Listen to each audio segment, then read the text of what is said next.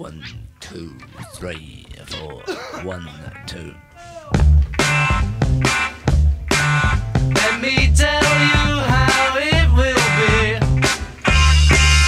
be. Welcome back to Not Fade Away Podcast. I'm Gary Parker, along with my co-host Craig Jones, and we've got an exciting show for you today. We're going to talk about what the three of us probably think is one of the best bands that ever lived, and certainly one of the most prolific bands when it comes to songwriting and performing. What do you got up for us today, Craig? Well, today's episode is the Fab Four of Beatles albums. And we're going to discuss kind of the albums that started a new thing for the Beatles. They'd been the big Beatlemania sensations, Screaming Girls, teen magazines, who was the cutest, who was the this, who was the that, and turned into, with the start of the first on our list, Rubber Soul. They grew up overnight into musicians that, for one thing, I think, ruled the record label capital that they were on, because they were so popular they could do whatever they wanted. That allowed them to be really creative, and I think that creative grown-up Beatles began with Rubber Soul, continued through Revolver, Sgt. Pepper's Lonely Hearts Club Band, and the White Album at the defining period of the band together. So that's what we're going to talk about. Yep, we want to welcome our guest today, Bill Staats, who's a founding member of the Fab Five Beatles heavy 60s cover band, starting with over 30 years ago, and is still active today. Bill, thanks for being with us. My pleasure. What I'd first like to talk about, which is kind of the theme of Not Fade Away podcast, or overview of memories of first hearing each album. I'll go first, then I'll let Gary give his thoughts, then we'll leave the anchor leg to Bill Staats, who can share his memories with us. I remember back to those times, and the Beatles, of course, were the rage of the world. Popularity, maybe only close was Elvis Presley, a decade earlier. But they were incredible. They were new music, new Beatles music was constantly on the radio. That was back in a time when top 40 radio was all you had to listen to. That was back in the time when an oldie goldie on the radio was actually had only been out a couple summers before. But they were putting out new music constantly, and Rubber Soul came along. It was the first album that they did that had no cover songs. They wrote every song on the album. It was also the first album that had something that, probably the best way to say it, wasn't so much a poppy teen cover art. It was a very arty, cool cover. And it was the first album that was released with an identical version on both the British side, the European side, and on the American side. But I think what it showed, though, they got away from a lot of boy-girl, happy love songs, and there was some serious stuff on it. And I remember when it came along, it just clicked in my head, this is different. I think that Revolver is, in my view, as good as anything the Beatles ever did. And you think that only came out 4 or 5 months after Rubber Soul did. And they took it in new directions, with George Harrison emerging quite a bit more. Sitar was introduced to the music. And there were songs like Eleanor Rigby, Taxman, that had nothing to do with boy-girl love relationships. It was an amazing, I think it was a forefront on some psychedelic music. Then next up, Sgt. Pepper's. The Beatles decided to, as I recall, it was a big deal that they weren't going to tour anymore. And they went an incredible 6 or 7 months before they put out a new album. And that was like, it seemed like forever. And then when it finally came out, a friend of mine, Marcus Baker, who actually played in a cover rock band, we stayed up and listened. Not that staying up at that age was a big deal, but we stayed up and listened at midnight to the release of Sgt. Pepper's. Went to the record store the next day, the day it opened. Both bought it, and we came back and probably played it 20 times over the weekend. The White Album, I think, came out. A lot of people classify it as, I remember, as, kind of weird and this and that. But a lot of the most iconic songs that I loved from that day forward, stuff like When My Guitar Gently Weeps, these real cool songs, Back in the USSR, on and on and on. It had a lot of really good stuff on it, and I think it returned them to being more of a just play the songs band, where Sgt. Pepper's had a lot of added effects and orchestration to it. So that's how I remember those 4 albums when they came out, and what it meant. It felt like for me at that time. Okay, Gary, what do you think? Well, I agree with you on just about everything you said, Craig, and I'll just add a little to it. I love the Beatles from the very beginning. I love their pop stuff. I love their music stuff. I started my first girlfriend, if she couldn't live up to a Beatles, pop song, then wasn't worth having. But Rubber Soul was the first album I think that I ever purchased, and I played it from beginning to end, and then played it from beginning to end again. I think probably every album I ever owned before that, I'd play all the songs and then I'd kind of skip around and go, well, these are my 6 favorites or something. But with Rubber Soul, I literally, every song on there was a jewel. And I played it from beginning to end a million times and didn't skip around.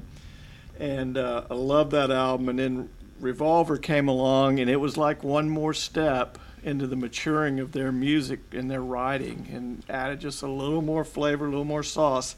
It was just a phenomenal record.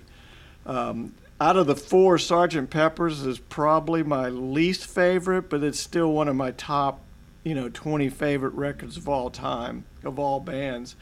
It had some great songs on it, but it had some stuff that just kind of wasn't my cup of tea. Just some things that were very different for them and a little bit out of their norm, but still loved the album. And the White Album just blew me away. By the time that came out, it was, I loved Guitar Gently Weeps. It's still one of my all-time favorite songs. George Harrison was really my favorite Beatle of all time, so you can imagine that song has a special place in my heart.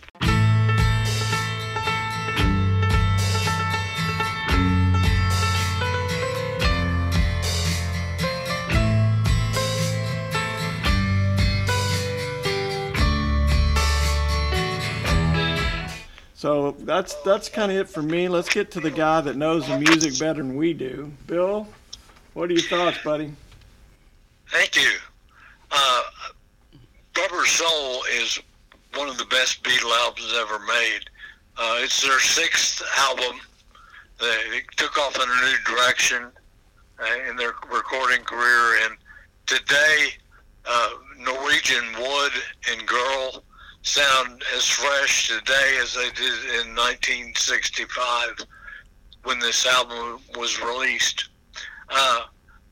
After the album release, the Beatles realized that they couldn't produce the music live, and it was, according to things I've read, the Beatles at that time decided to give up live performances and concentrate on making records solely.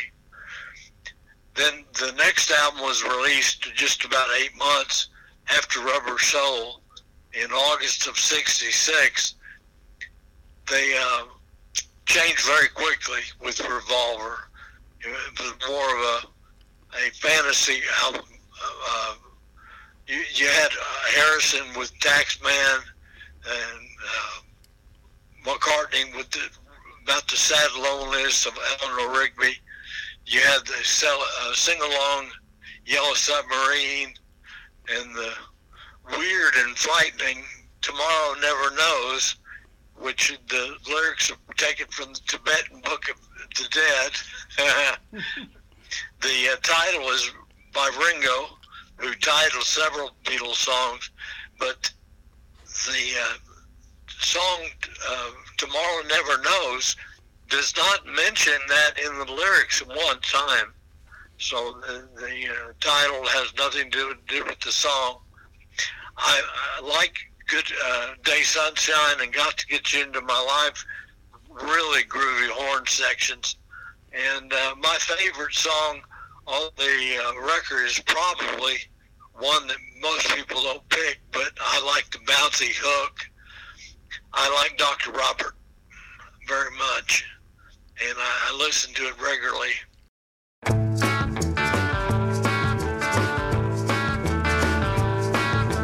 Being my friend, I said you called Dr. Robert. Day or night, he'll be there anytime at all, Dr. Robert. Sgt. Pepper's, I disagree with Gary in that it is one of the best Beatle albums ever made, but it is so different than what came before and after that their descent into psychedelica in 1967, just unbelievable that the same band recorded Lucy in the Sky with Diamonds, and they recorded and later pulled Strawberry Fields Forever and Penny Lane from the lineup because they wanted to release them as singles. But imagine Sgt. Pepper's with those two other songs. It would just blow your mind. And then, of course, the White Album is one of their best releases. Released in November of '68. The two songs, Strawberry Fields Forever and Penny Lane, were scheduled to be on that album, Sgt. Pepper's, but they were released as singles. And the White Album is one of the best records ever released by the Beatles. The 30 tracks were written for a two-record record album, and they were written at the Maharishi's compound in India. And they returned kind of to the Revolver days before they wrote about all the psychedelic things they could think of in 1967. So now there's one song that gets a bad rap because John Lennon is quoted as saying he doesn't like it, and that's Run for Your Life. And that is on the Rubber Soul album. I remember that song so well because the very first band I was in 1965 learned that song because the guitar player liked it. And and I could sing it. So we played it and didn't ever get any of the bad or negative raps on it until decades later when they quoted John Lennon as saying it was one of the worst songs we ever did. Well, also, Bill, Nancy Sinatra covered that song. Yes, she did. They just changed up the, a guy and a girl in the lyrics. And Catch You With Another Girl, that's the end. But so that was like a lot of Beatles stuff. It was not a thing back then, but somehow later it became a thing. Go ahead. Well, I've heard Paul McCartney say if he had that over, he wouldn't have written the lyrics to I Saw Her Standing There. It was about a middle-aged man chasing after a 17-year-old girl. And that was perfectly acceptable in 1963 and 4. But later on, by today's standards, it's not acceptable. So much of the 50s songs are about Sweet 16 type stuff, sung by 35-year-old singers. So yeah, that was the way it was back then. I look at all the lonely people. I look at all the lonely people. Eleanor Rigby picks up the... Thanks for joining us for the Fab Four of the Beatles album with Bill Staats. Please check out the next episode for part 2 of our story. Thanks for listening to an episode from our first season of Not Fade Away Archives. Our fall season drops September 20th, don't forget. The high-tech world allows us to archive memories from a period of time in a manageable way we could never have imagined. We would like to invite you to join us. We encourage comments and ideas you might have. We have a list of future possible episodes on our website and our Facebook page. If you feel like you could contribute information about an upcoming episode or even be a guest, we would like to ask you to email us at notfadeawayarchives@gmail.com. Our suggestions for episodes are a small fraction of the possibilities. We plan episodes on memories of events like the JFK assassination and the moon landing, which are memories we all share. But we want to learn about events and people that many of us might not know about, that would make episodes we would all like to know about. We hope our published and suggested episodes stimulate many more program ideas. Much of the inspiration for Not Fade Away came from an annual reunion Craig attends with college friends. Most of the conversations centered around memories from over 50 years ago. We're going to reach out to colleges and things like the 55 and over communities to help us reach alumni and residents. Baby boomers have memories to share that are literally infinite. Our funding mechanism for Not Fade Away Archives is Apollo Art Speakers. Apollo Art Speakers produce excellent sound by vibrating aluminum photo art. Like Not Fade Away, these speakers are about memories. Let's let an Apollo Art Speaker owner tell us about his. Hi, I'm Bobby. I'm a retired Texas public school administrator, and since I've retired, I've been building a man cave out at our place in the country, and I'm here today to show a few friends what it looks like. Here's my great TV, big screen TV, listening to some great music and displaying some great artwork. There's an interesting story about this piece of artwork up here, this beautiful piece of artwork. In 2017, my mother-in-law passed away, and my wife was sitting on the side porch of our house here, and she noticed the beautiful sunset to the west across our pond. She actually took this picture using her iPhone, and the picture turned out great, and we turned it into a piece of art.